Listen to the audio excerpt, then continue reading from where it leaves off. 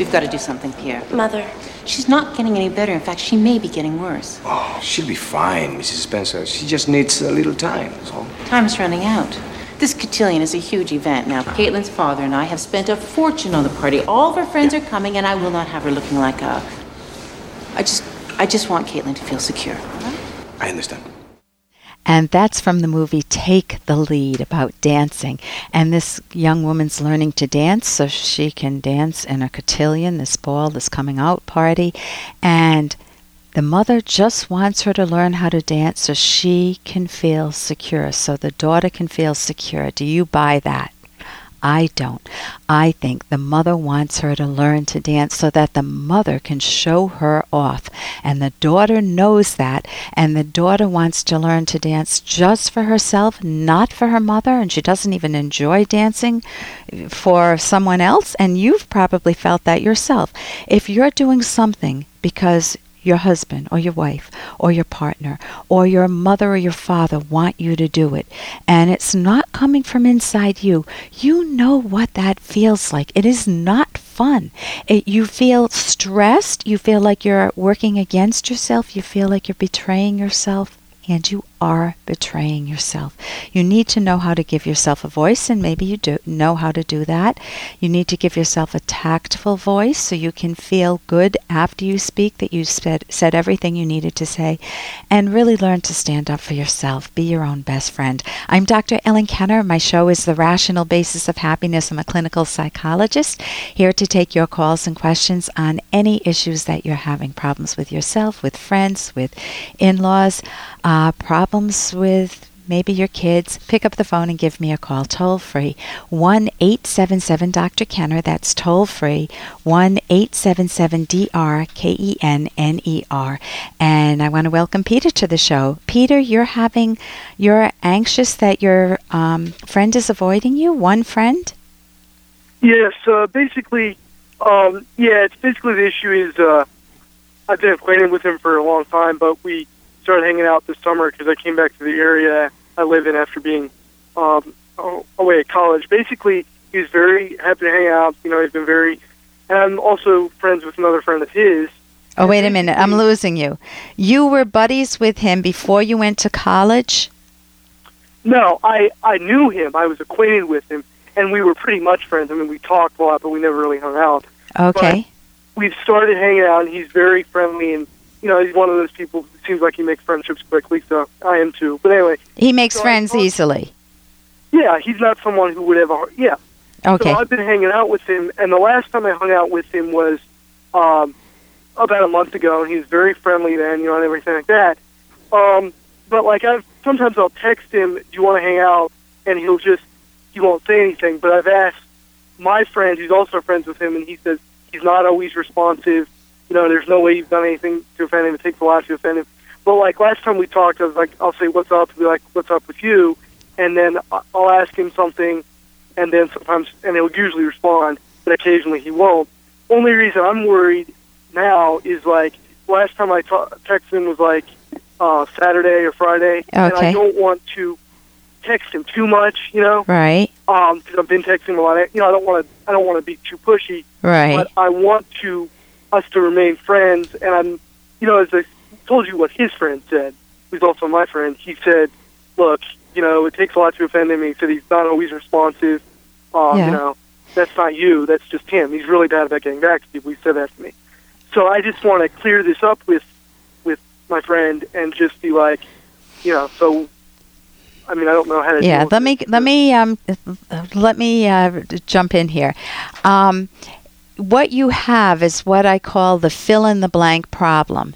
He's not texting me back, and the reason he's doing this is draw a line. I don't know. You have a big question mark on that line. Why is he not connecting with me?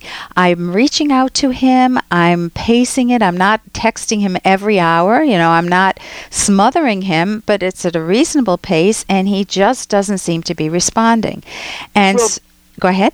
That's the thing I want to make clear. He's very responsive 99% of the time, but he's, as my friend said, he's not always responsive, meaning my other friend, who's also his friend, meaning he does that with everybody. And so then I'm not concerned, but I I want to, sometimes he's not, and I haven't hung out with him in a while, and I don't like that.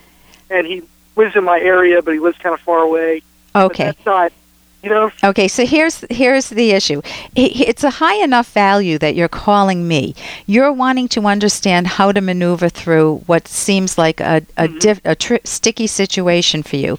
Because on one hand, you don't have to be friends with him, or you can just accept him at the level of friendship that he's comfortable with and find other friends to fill that gap. If you have uneven expectations regarding the friendship, and I know I've had them over the years. Sometimes I want to be, and there was one female friend that I wanted to be closer to, and she didn't like emailing, and she traveled far away, and she didn't email. And what am I going to do? It just made me feel left out and not valued enough, and that hurt. And so but I can't change her, and she didn't do it to hurt me. That's just her thing. And so what you did was very good. You spoke with somebody else, and you got some data. It's not conclusive data, but you got some data that this is normal for this guy. This is the type of friendship you'll have. He's a good guy. Doesn't mean to hurt anybody, but he's not going to answer his texts right away. He'll take his time, and don't get it. Fine. What? Yeah. And don't get it. And so you can check with him, but what I'm curious about is, where is your mind going that you're thinking it's something negative? Well, I just, I'm sure he'd be eager to hang out more, but sometimes he can't. Sometimes he's just busy, or it's the time of day or something. But I'd like to clear this up with him. So I'm what I'm concretely trying to say is, how do I make it sure that that there's nothing going on, but I still want to hang out with him more, and when we're going to hang out again. Okay. Well, I would assume the lighter reason first. If you drew a line, and at one end you had the best case scenario, and then let's say you start off at the 0 point with the worst case scenario, and at the other end with the best case scenario. Don't start out with the worst case scenario, because let's just say this is his habit. There's absolutely nothing going on. He was just busy and doing other things, and he didn't get back to you. So what? That's the way he works. And so if you call him and say, what did I do to offend you? Did I hurt you? And did I hurt your feelings? He's going to say, where's this guy coming from? He's weird. It's like it's like you're feeling anxious, and it's like you're feeling insecure and groveling, and that's not good for you. You don't want to come in with that. If you said to him instead, I texted you, and my guess or my understanding tell me if this is accurate, that sometimes you text back, sometimes you're real busy, and it's a different pacing than, and I'm okay with that. And he might say, oh yeah, that's the way I am. And you got your answer. Okay. So just saying. Yeah, go ahead. Since I last texted him was Friday or Saturday. Yeah. Do you think it's too soon now to text him, or not really? Friday or Saturday. I don't think it's. I don't think it's too soon. Mm-hmm. I think that if you did it very lightheartedly, playfully, you could just say, checking in, how are things going, or something like that. Just something light. And he might not say anything, and you might not hear from him, but I would give it a few more days to find out what's going on, because if he does talk to you and he's very friendly towards you, then all of your worst fears are dismissed. I'm going to leave you with one thought, though. The fact that it agitates you so much about this one friend, you want to ask this is not so much a thought, but a question, why is this bothering me? Have I been injured in the past by this? Or does he mean so much to me? You want to figure out what's going in your mind that makes this such a big issue. Okay. Okay? Thank you very much, Peter, for your call. Thanks.